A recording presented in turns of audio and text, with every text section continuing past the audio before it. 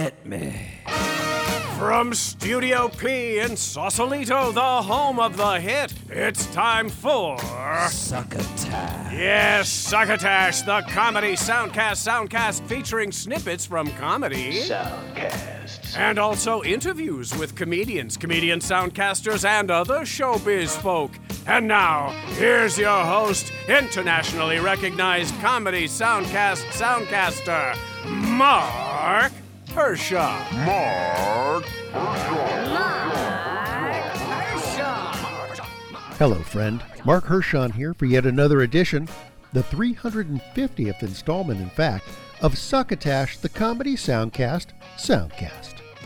Later this month, we'll be celebrating hitting our 12th anniversary of bringing you clips from mostly comedy soundcasts and interviews with some of those soundcasters, some comedians, and some other showbiz folk, as our esteemed booth announcer Bill Haywatt is fond of saying.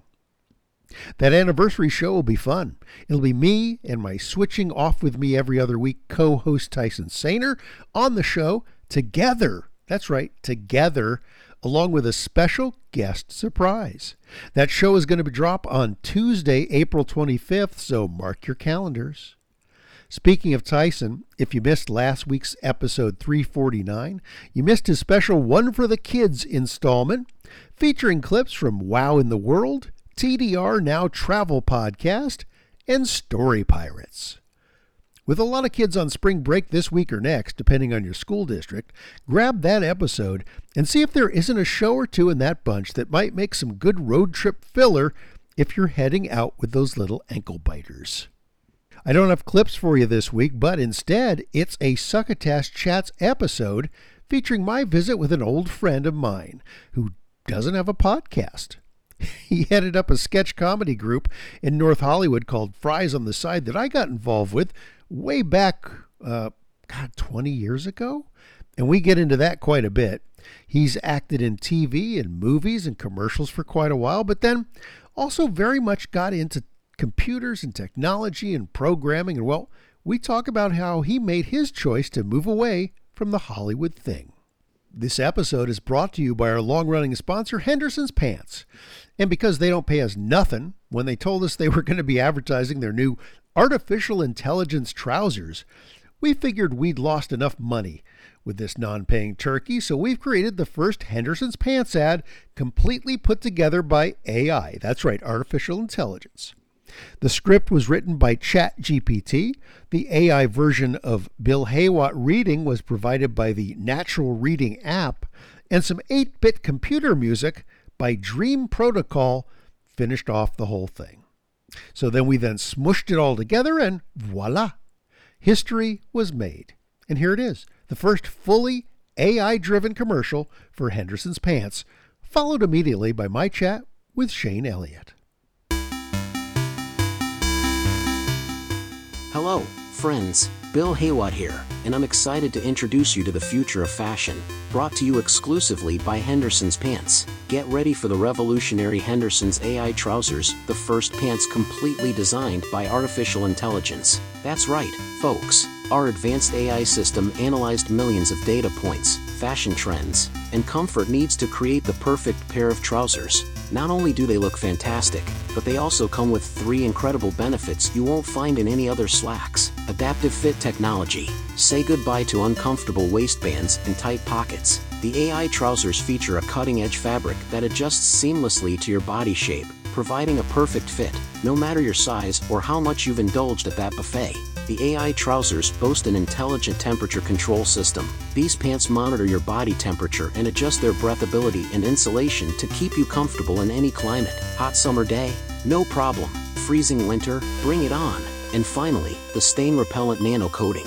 Spill your coffee? Dropped ketchup on your lap? Fear not. With the AI trousers, liquids and stains simply roll off, keeping your pants looking pristine all day long. Originally designed for the busy commuter who needs a versatile, comfortable pair of pants that can handle the daily hustle and bustle. The high-powered executive who wants to make an impression in the boardroom while enjoying unmatched comfort and style. And the eco-conscious fashionista who values sustainable, ethically produced clothing without sacrificing aesthetics or functionality. So, what are you waiting for? Head over to your nearest Henderson's retailer to grab a pair of AI trousers today. Remember, with Henderson's pants, you're not just wearing trousers, you're wearing a piece of history, and now, the future, since 1428. And now back to Succotash. Joining us for Succotash today is an old friend, Shane Elliott. Shane Elliott, first time on the podcast, probably last interview before we go on hiatus. Welcome to Succotash. Thank you. Long-time listener, first-time guest. Shane does not have a podcast, Yeah, but you're probably the last person in America not to have have a podcast. Yeah. But Shane and I go way back. I was in a sketch comedy troupe that Shane had really been sort of the flag bearer and creator of back in North Hollywood, called Fries on the Side. Yeah, North Hollywood is, as we all know, huge hotbed for sketch comedy, right? Yes, exactly. I mean, that's what it's known for. It's not known for anything else. There's no other entertainment field that North Hollywood is known for. It's just sketch comedy. but it was quite an experience. I mean, that group was started before I joined and lasted long after I'd moved out of Los Angeles. So what was it, 10 years? 8 years. 8 years. And I'll be honest, the last 2 years, I wasn't that into it. You know, when it got going, it was the reason. Well, didn't you help come up with the name? No, it had the name when I first found out about it. Oh, it did. From Carla. Carla used to hang out at the coffee place I hung out. She said, "Oh, you got to come check out this group." So I came to see a show, and you guys were still doing the show with scripts in hand at the time. So I said, there's a way to probably rig up a teleprompter system to do this. Yeah, you're like, you've guys heard about computers? I'm like, yeah, I mean, I work in the industry. I should have figured that out, but you're right. But it was if I remember the first 6 to 8 months of the teleprompter system, that was some of the better times during the show because we had 2 TVs. I think they were tube TVs. They weren't even flat screen, and they were just completely jury rigged, and they would invariably go down during the show. We would end up having to improvise. Some of the sketches. Yeah, they were my leftover. I'd replaced all the televisions in my house with normal ones. And then I was like, well, I've got these 2 leftover CRTs, right? Let me just haul these down, these 40-pound blocks of metal and plastic. And we just, oh my gosh, I mean, getting that stuff in and out. I think we eventually stored them there, but we set them up, and then I ran these long RGB cables up the side of the theater to a small, like, crappy laptop. Yeah. It was not exactly. We finally did better. We replaced those, but I like to feel we were pioneers. Yeah, we were like retro pioneers, right? So it was like, yeah, you guys are doing everything the right way. What if we just pretended like certain technology didn't exist? What would that look like? And that's what we ended up, being like, oh, look, you can do it. You can still do it. And it's like, yeah, you could, but you shouldn't. Yeah, we did with the shows, though, just for the listener, where it was sort of along the basis of kind of like almost a Saturday Night Live, where we would have a guest host, who would come in, and they were usually a comic, and they would do like a little stand-up set at the beginning, or I think we did like a cold open sketch sometimes with them. I'm trying to remember. Yeah. So okay. So it didn't start that way. So I'll try to make this brief, but the way it began is I was in a theater company as an actor, and they had this spot of time open after their main show. And it was just like lingering time. And I was like, well, you already have an audience, right, for the show. What if we just did something fun afterward that was just kind of improvisational and whatever? So we came up with this idea to do like I think a 30-minute, maybe an hour long. I don't even know if it was an hour at the time, but people could just put up anything they wanted. So if you wanted to read a poem, you could do it. And people did. And if you wanted to do a stand-up routine, you could do it. So it was very loose. And I think somebody called it Fries on the Side. I don't remember who, but they said it's kind of like the fries on the side of the main meal. And I was like, there's the name.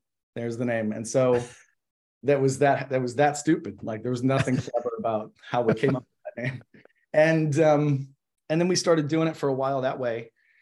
And I'm just a little bit of a, I don't know, perfectionist when it comes to, it's like if this isn't getting better over time, then I don't want to keep doing it. Like I don't just want to do something for no reason. So I think what happened is we had that format that was, there's no director, there was no kind of staff of writers or anything like that. It was just do whatever you want. And it's called Fries on the Side. And I was like, that's not going to be enough for me. So I started to mold it a little bit, eventually started to let people direct their stuff. And we had writing submissions and we started to refine that. And then I started to realize there's no uniform kind of format or tone to the show. So then I was like, well, somebody needs to direct the whole thing. And the obvious choice was just me. I didn't really want to do it, but I was like, well, I know the show enough, so I think I can figure this out. So I started directing the whole thing, which led to it just over time, it just continually evolved. And we just kept things that worked and, changed things that didn't. And I think by the time you got there, we probably had the format kind of down. And yeah, I mean, we weren't exactly innovators. It was basically the format of SNL. Yeah, which was fine. Because it worked, it worked. And we had a live music. We would do a lead-in sketch that would open the show, and then we'd have the host come out and kind of exactly the same as SNL. Yeah. Right? So, yeah, but we had access to, people that had some notoriety because we're in Hollywood or North Hollywood. Yeah, we were in a good location. Yeah. So we had some cool people. I mean, every time I watched Succession, I remember, hey, we had Alan Ruck do the show twice. That's right. Yeah, twice. And I think we're the only people to have gotten him to do a really good Ferris Bueller kind of parody. That's right. Which was great. I don't know. Can we swear on this show? Oh yeah. Okay. So yeah, the format of that sketch, I don't remember who wrote it, but basically it was Cameron and Ferris and Sloan all grown up. And Cameron had married Sloan. But clearly Sloan still was attracted to Ferris, right? So that's right. So Cameron basically was dealing with his marriage falling apart while his best friend Ferris kept, sleeping with his wife. And he had developed this massive cocaine habit. And we got him to wear the hockey jersey. Yeah. Got him to wear the jersey, and he just went with it. It was the most irreverent, like dark comedy version of the future of that threesome that you can imagine. Oh man, it's great. And I still have, I only have like a part of that footage. I never did find the complete copy, but I still have the super cut of like when we pitched it to Comedy Central. Oh wow, okay. Yeah, and that was fun because eventually your connection to Dana Carvin, we got him to kind of look at the show, and we performed with him that one time in San Francisco, which was dream come true. That's right. Yeah. The Mill Valley, right? Yeah.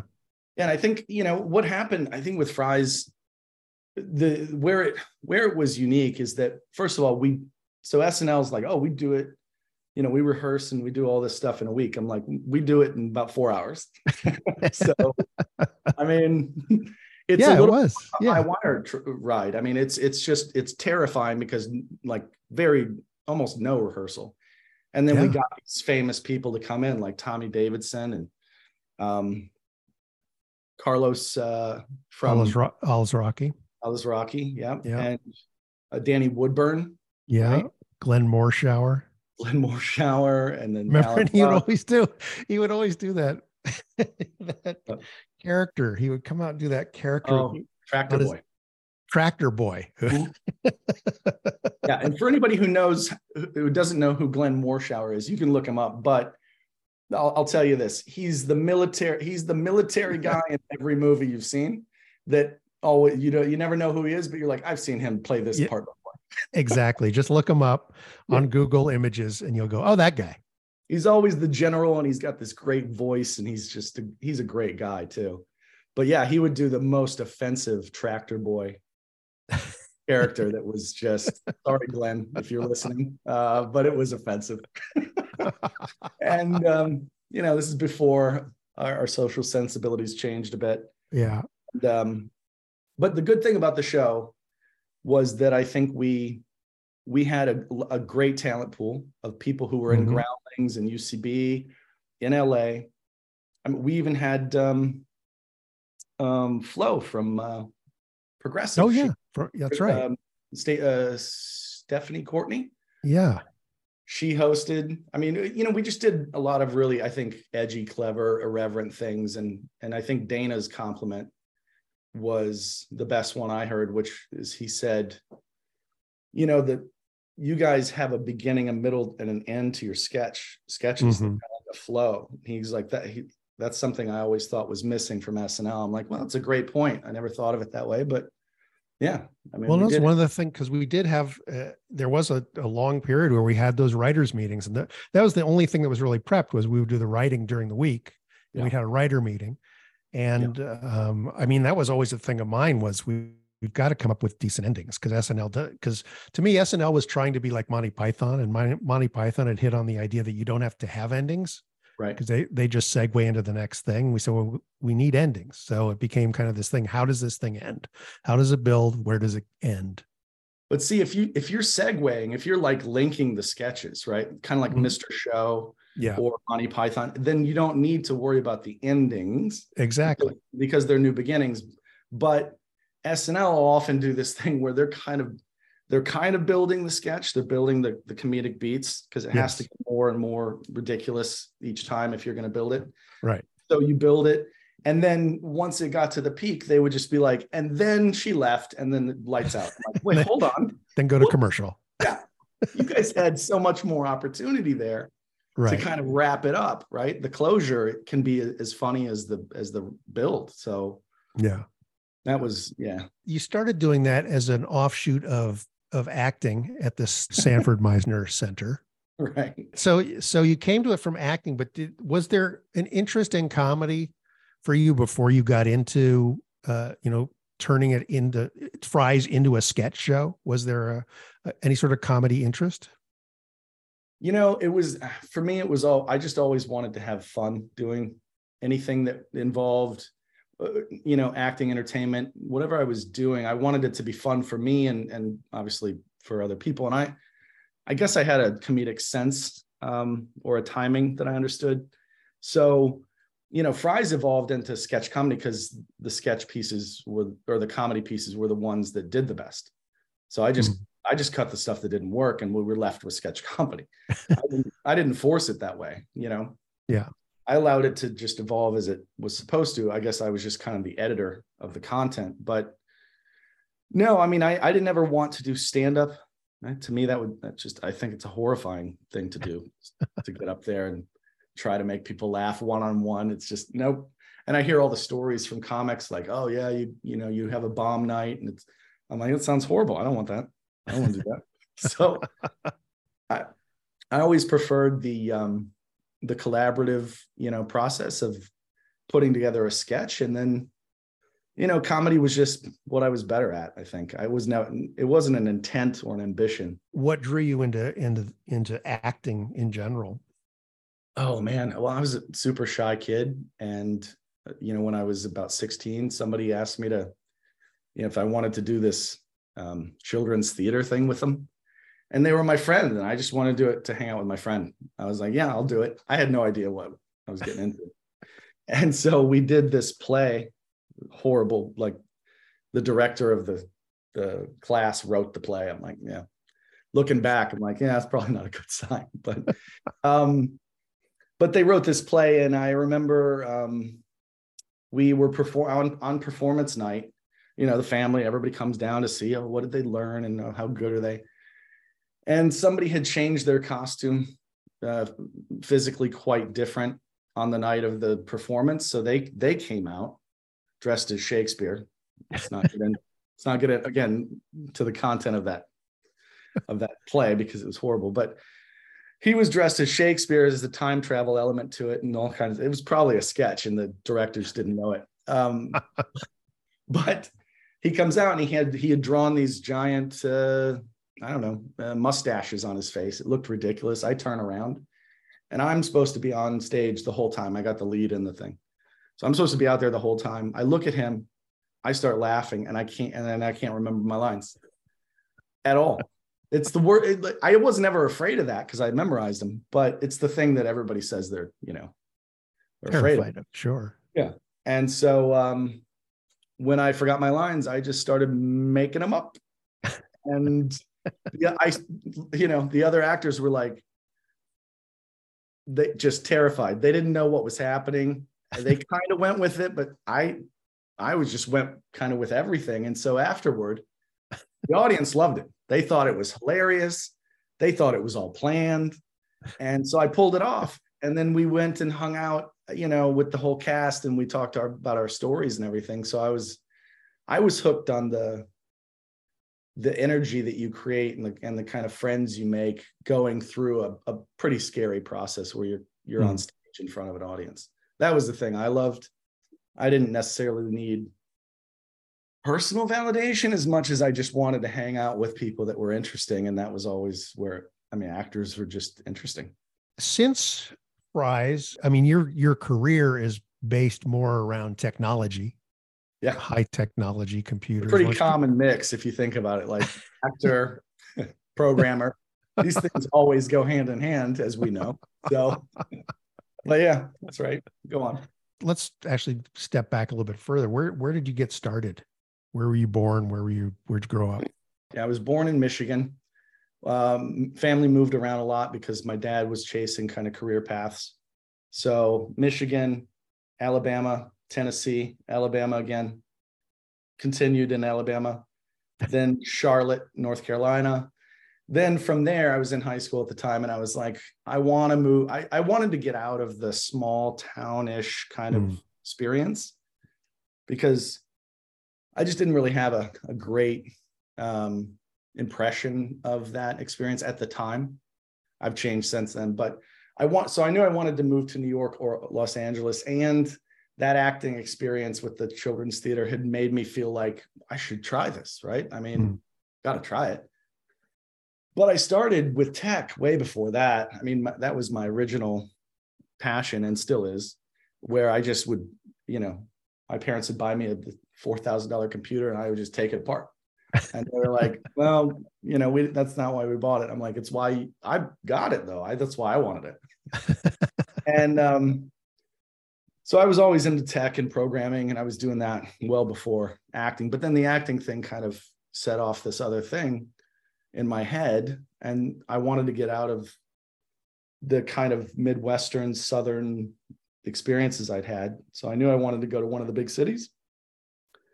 I just chose the one that was easiest. My family had like friends in, what was the name of that little town? Huntington Beach. Oh, okay. Which now I know is not really Los Angeles, but at the time I was like, that's Los Angeles. Right. So I went out and stayed with them for 2 weeks to see what it was like.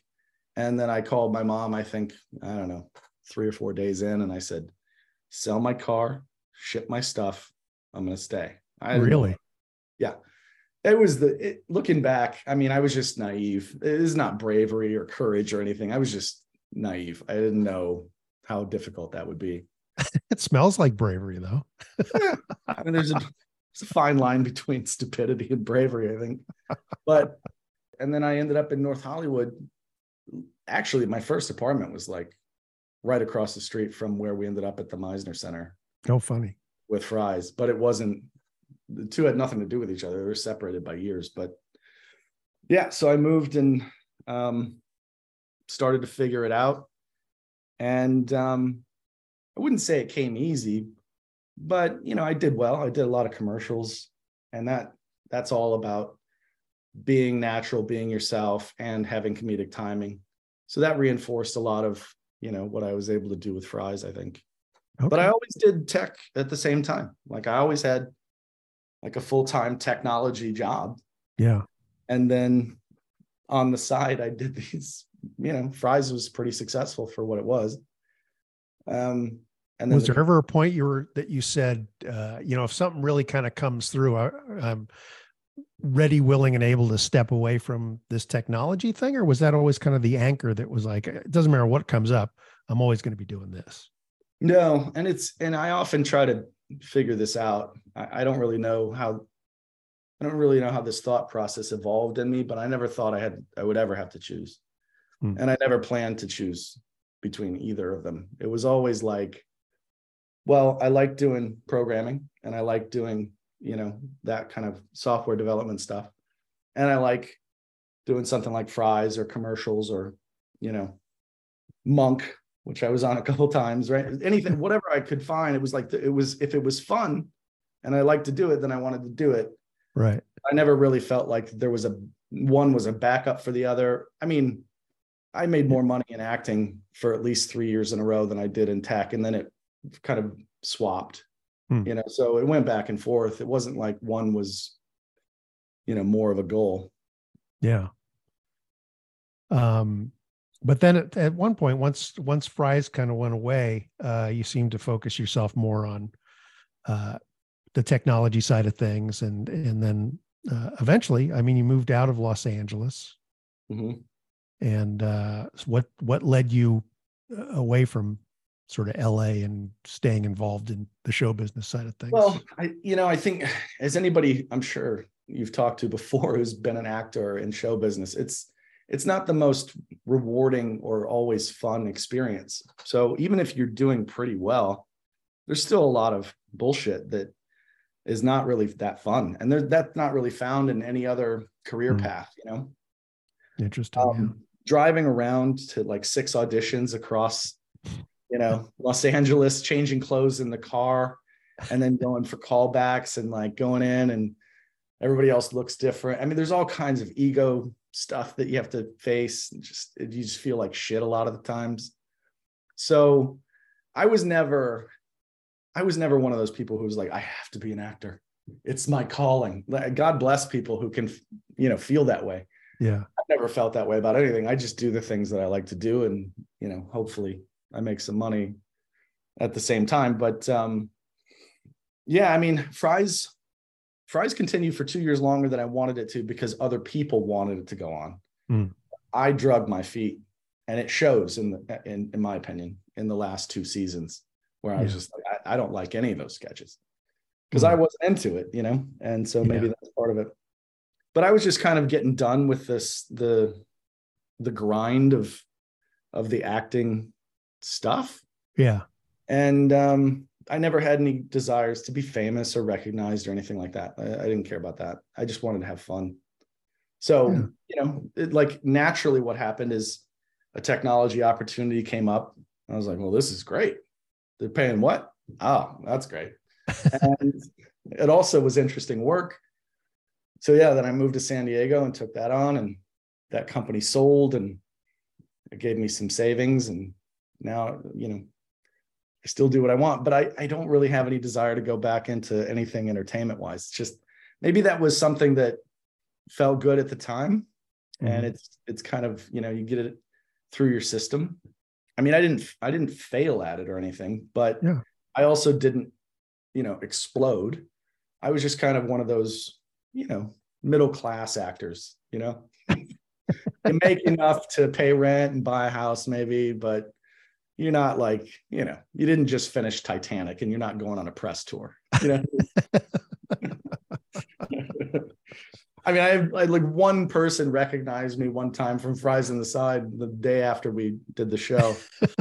And I was like, and I didn't like it. Like my girlfriend she was like, oh, that was so cool. I was like, I don't like that. I don't want somebody pointing me out in public while I'm eating food. Oh, that's horrible. You actually kind of moved back to where you started, right? I mean, you're living in Michigan now. Yeah. And that's been a whole big change. I think everything, I mean, I'm pretty self-reflective, so I try to figure the same stuff out. I'm like, why did I do that? Why did I do this? What, I don't know, whatever. But eventually, you live in Los Angeles. Well, I was there for like 21 years. And then in San Diego for 4. And, that's like 3,500 miles or 3,000 miles away from my family for all that time. Yeah. So that's like 1 or 2 trips a year for that long. And when COVID hit, I happened to be visiting my family. So I stayed here. And then I was like, well, if I can stay here for 6 months while we're in this kind of lockdown-esque, safety phase, then I can certainly live here. You know what I mean?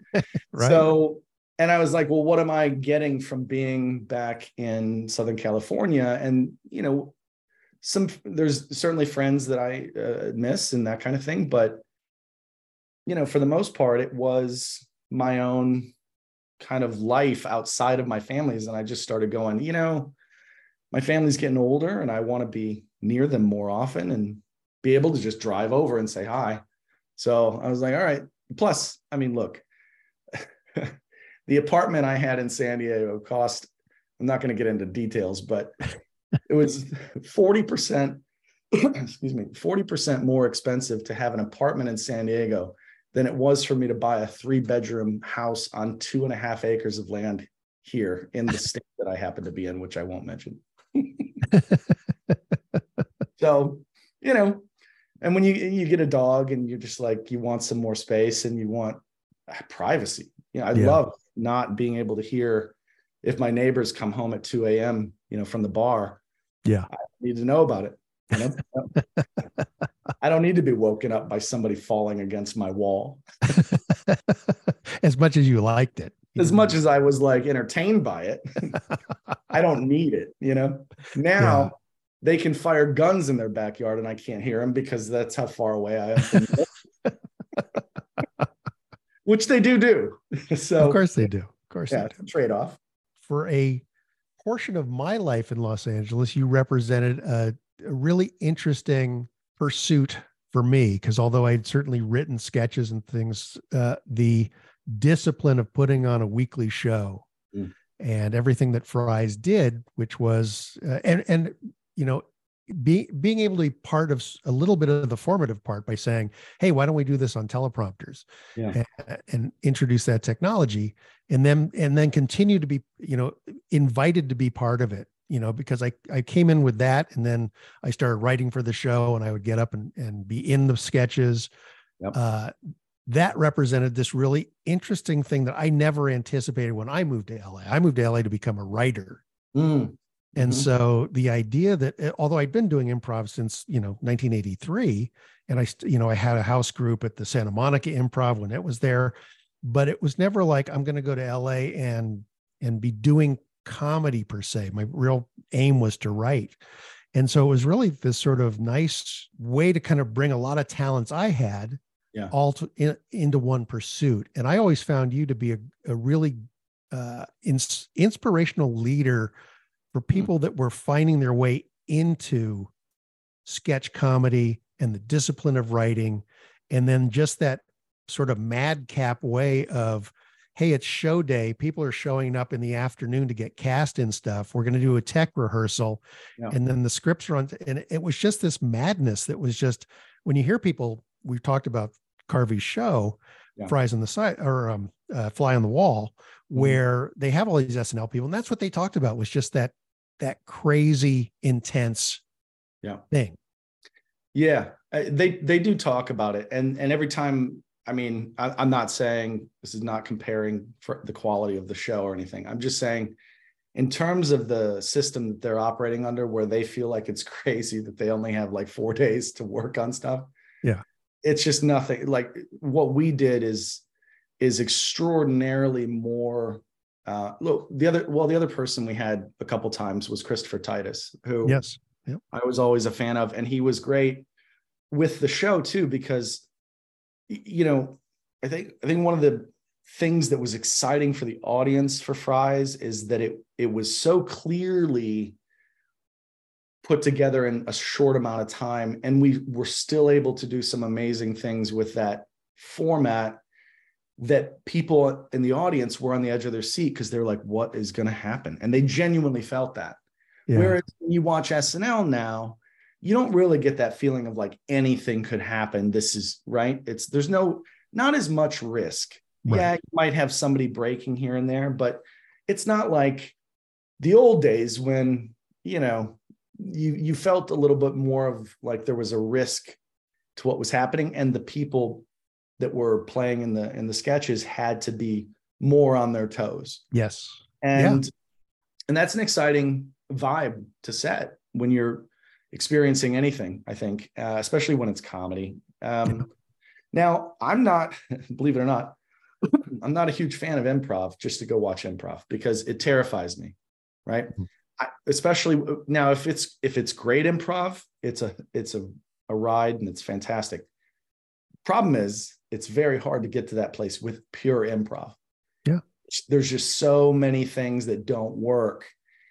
And so that's why I liked having the written word to structure that a bit, Yeah. And I think it's interesting.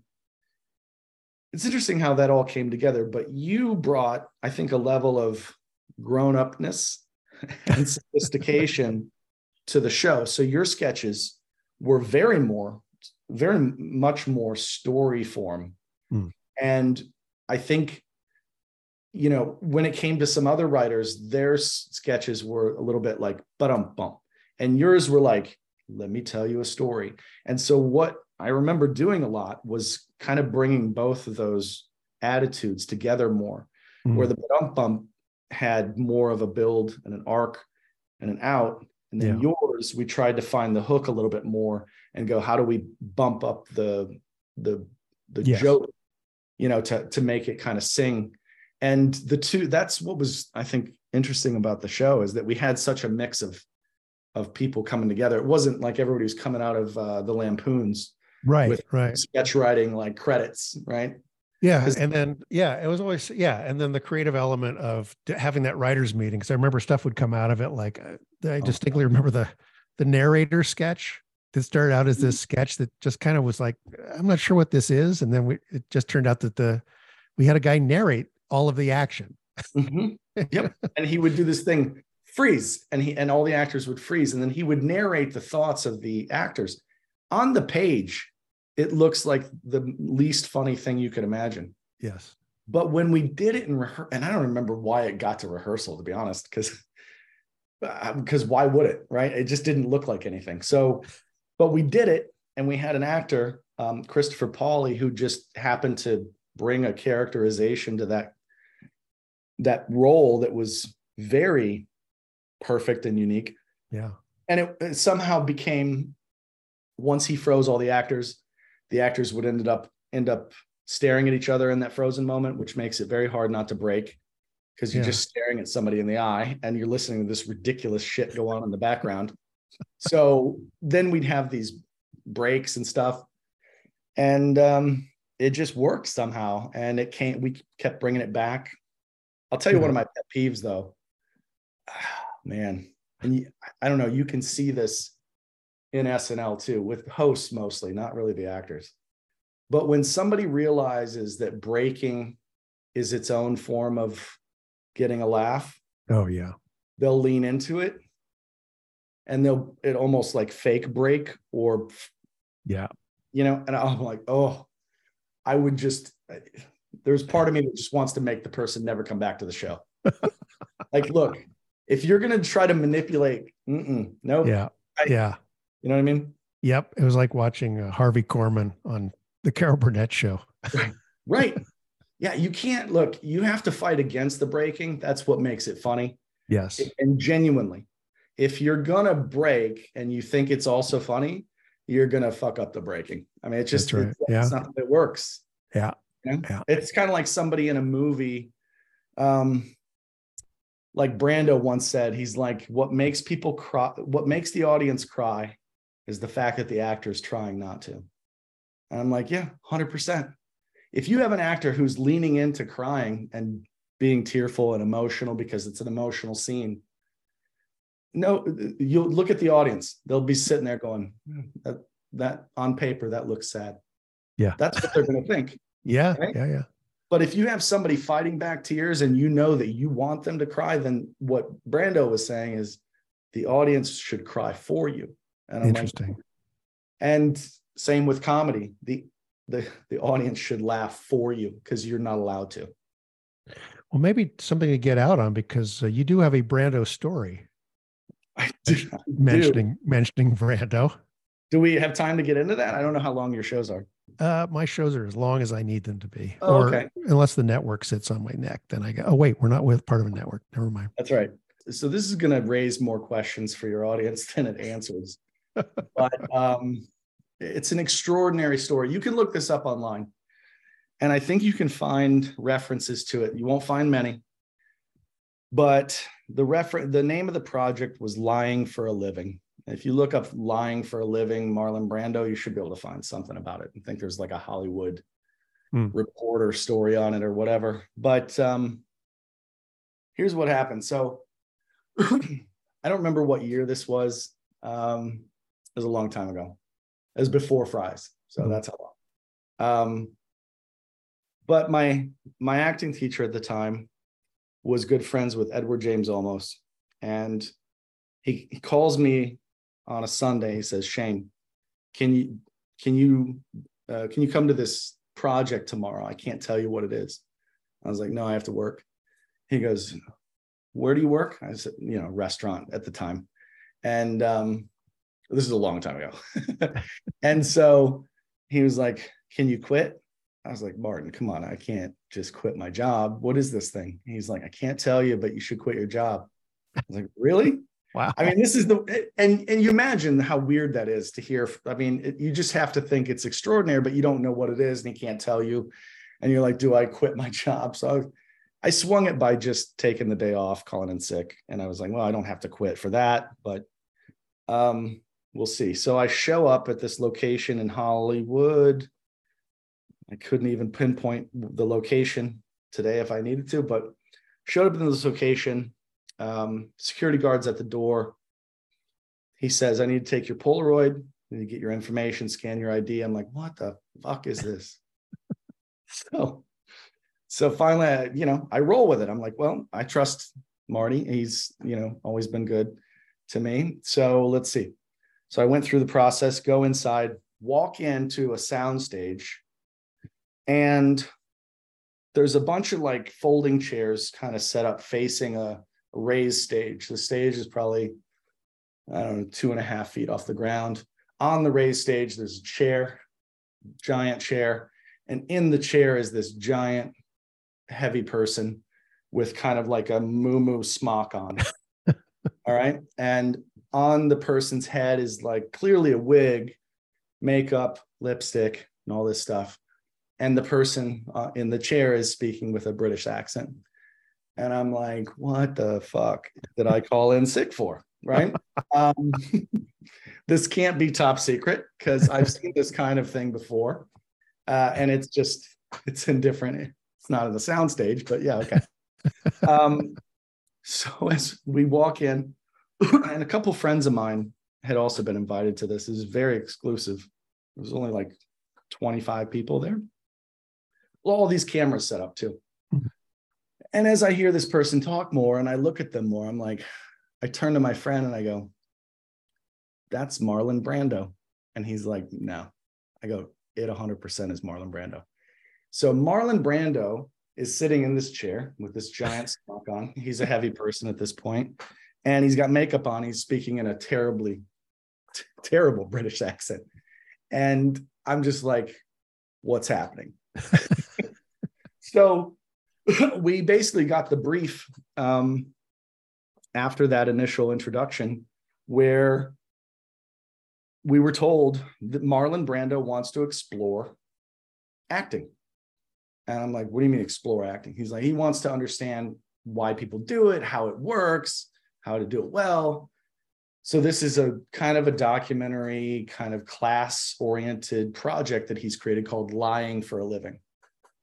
I'm like, okay. And then why is he, they're like, don't worry, you'll figure it out. And I was like, yeah, okay. So we go in, we take our seats. He does this kind of introduction, explains that he's experimenting with characters. I'm like, I don't know if that's really what a character is, but I mean, yes, technically, more of a sketch comedy thing, but let's see. So we eventually find out that he's running this sort of, I don't know, project, school, class, open forum. It's almost like Actors Studio meets, the circus. and so what he's doing, basically, to kind of make the story a little shorter, what he's doing is he's inviting these huge famous sort of actors from Hollywood in with these quote unquote average people. And they had a problem with the previous, I guess, group of people that were there. They needed actors who could be trusted to keep a secret and had some level of talent. So that's why there was a limited number of people there. I probably didn't belong there at the time, but either way, fortunate enough to be there. And just wait till you hear how this story culminates. It's unreal.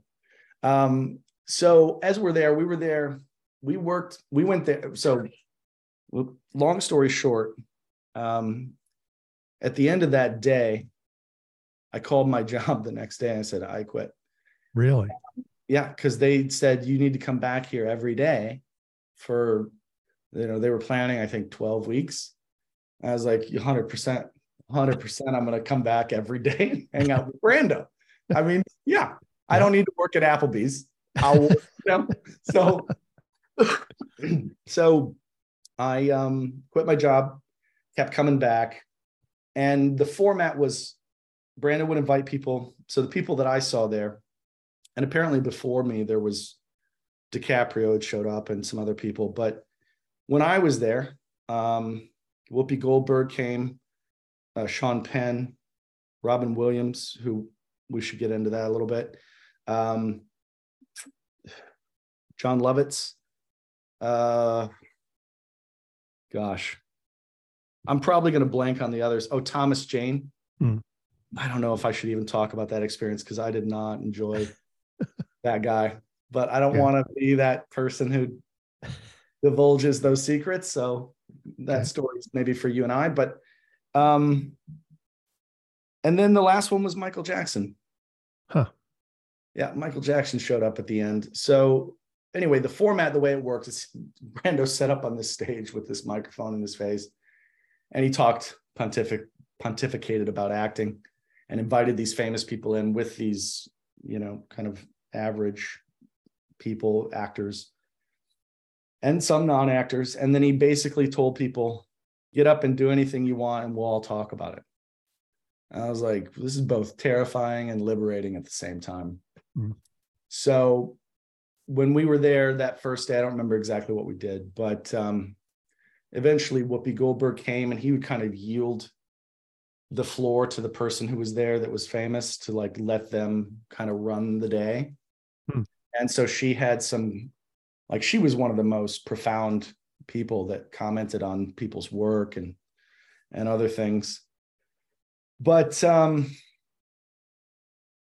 would you be getting up and doing things in these things, or are you just in the audience? Oh, 100%. No, everybody was allowed to get up and do whatever they wanted. And I was terrified, but I also knew that I couldn't live with myself if I didn't get up and do just whatever. Yeah. So I got up and did a few things. One thing I did, which was, I can't remember who came up with it. One of the female actresses who I don't know, but she had John Lovitz and me play opposite sides in like a court case. I was I think defense attorney and John Lovitz was the prosecutor. And she put together this scenario and then we just improvised the scene. And Brando played the judge. Okay. And so we had this cross-examination and I was like, I'm just going to wing it with legal terms. I don't know.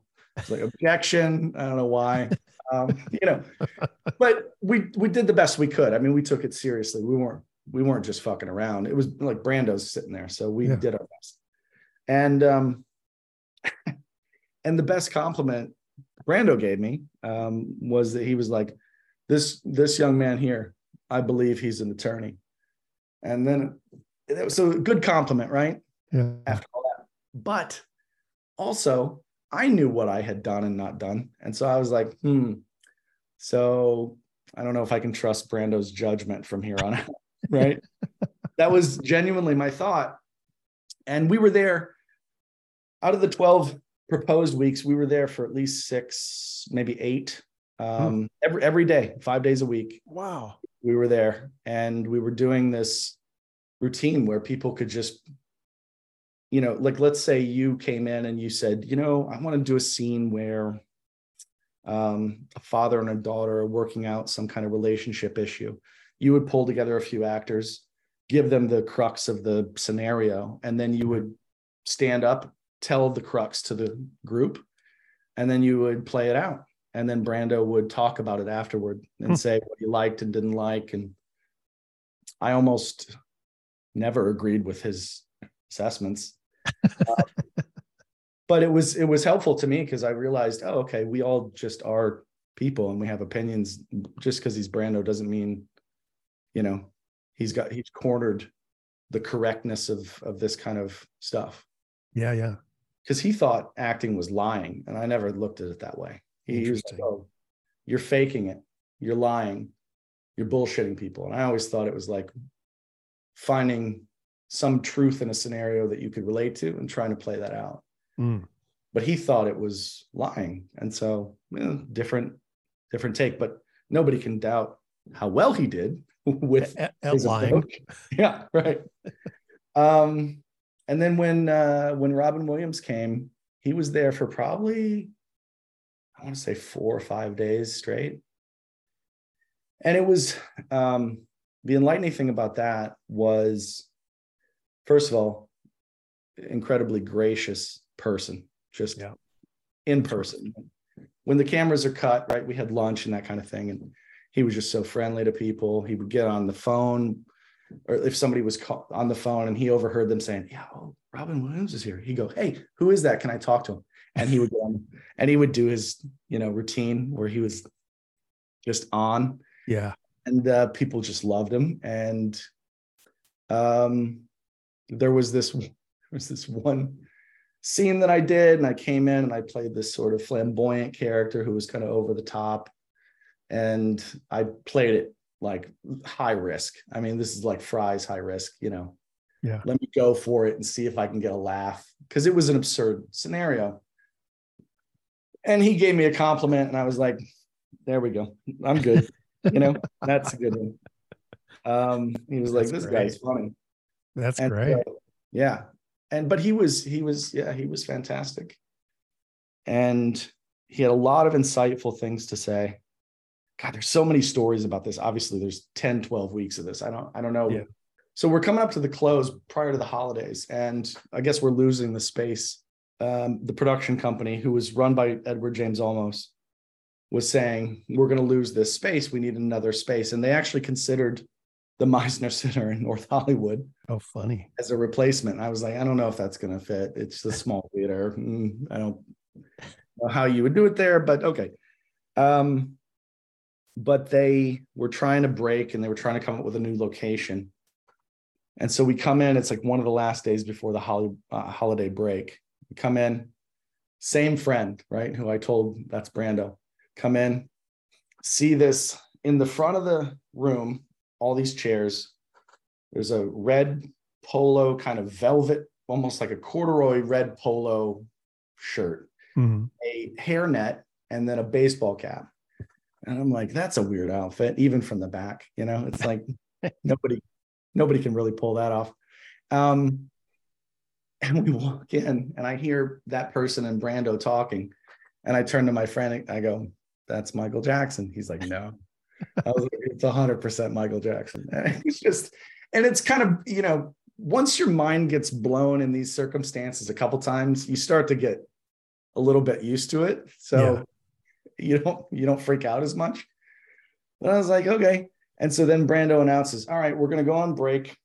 And when we come back, Michael's going to let us pick up at the Neverland Ranch. And I turned to my friend and I was like, what the fuck is happening right now? What world am I in? Right? This doesn't make any sense. Oh my God. Is Bubbles going to be there? I have so many questions, Wow. Yeah. Wow. And so we broke for the holidays thinking, and they went through all the logistics.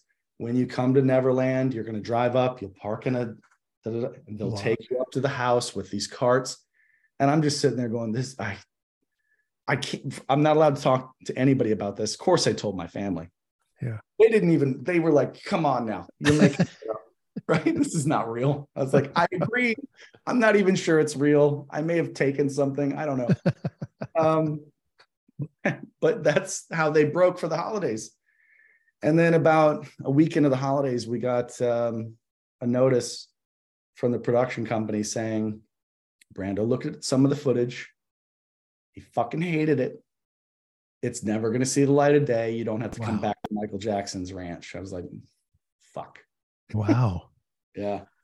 And they had like 9 cameras running on every day from all angles for everywhere. They were trying to do kind of like, I think, a mix between reality and documentary.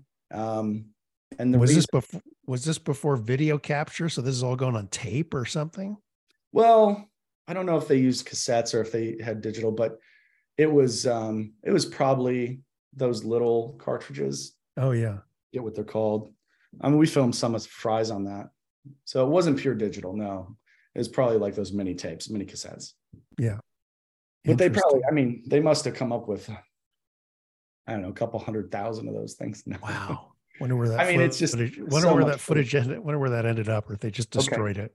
Well, that's the next part, right? So I always wondered that.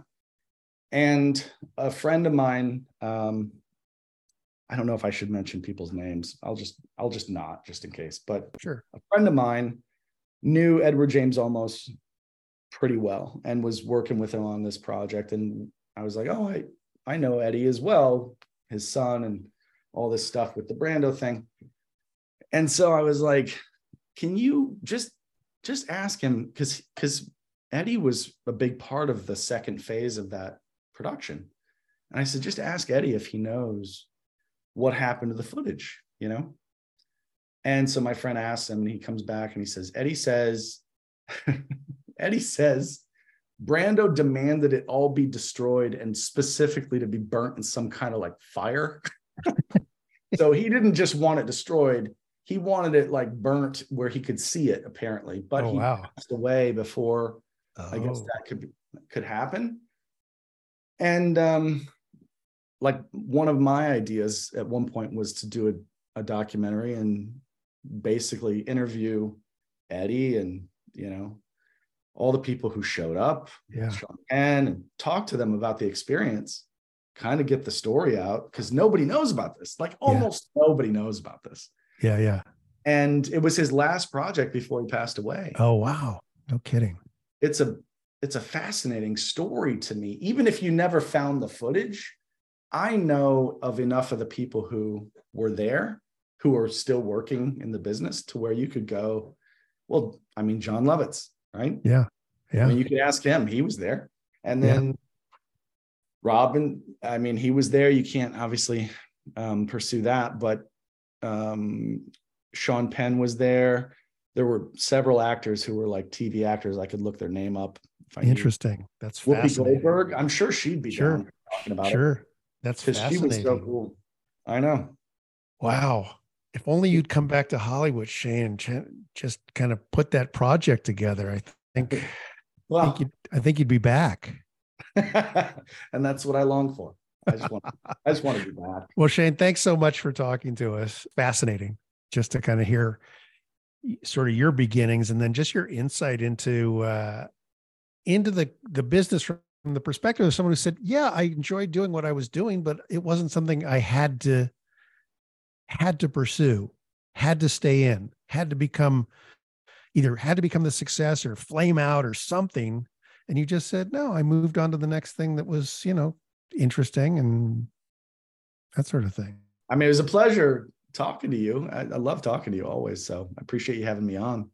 Sure. And we'll follow up on those conversations another time. Great. And I'm sure this episode will be in like the best of or something in the future. Of course it will. Okay.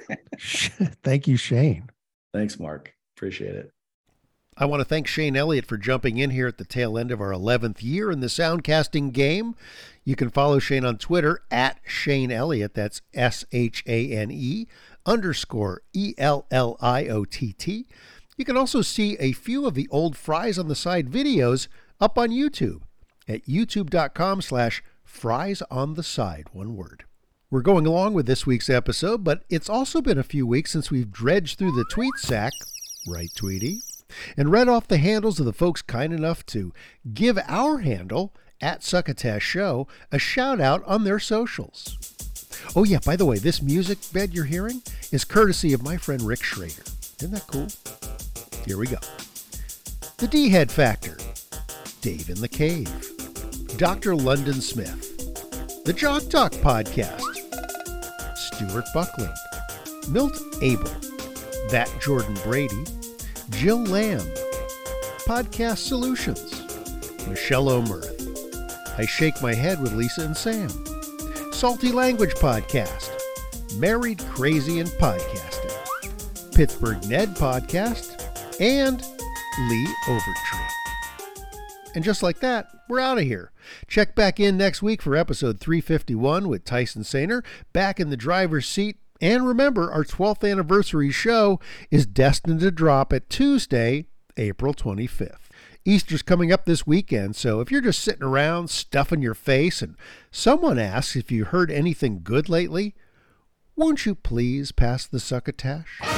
You've been listening to Succotash, the comedy soundcast, with your host, Mark Hershon. Brought to you by Henderson's Pants and... Imagine your company's name right here. Rate us and review us at Apple and Google Podcasts. Find us on the web at succotashshow.com, on Spotify, on Stitcher, on iHeartRadio, on YouTube, on SoundCloud, and wherever fine soundcasts are streamed and or downloaded. Follow us on Twitter and Instagram at Succotash Show. Like us on Facebook. Email us at marc@succotashshow.com. Or call into the Succotash Skype line at our toll call number 818-921-7212. That number again is 818-921-7212. You can also upload clips from your favorite comedy soundcasts directly to us using our direct upload link at hightail.com/u/Succotash. Succotash is produced and engineered by Joe Paulino through the auspices of Studio P Sausalito, the home of the hit. Our hosts are Mark Hershon and Tyson Sainer. Our musical director is Scott Carvey. Our booth assistant is Kenny Durges. Succotash is executive produced by Mark Hershon. Until next time, I'm your loyal booth announcer, Bill Haywatt,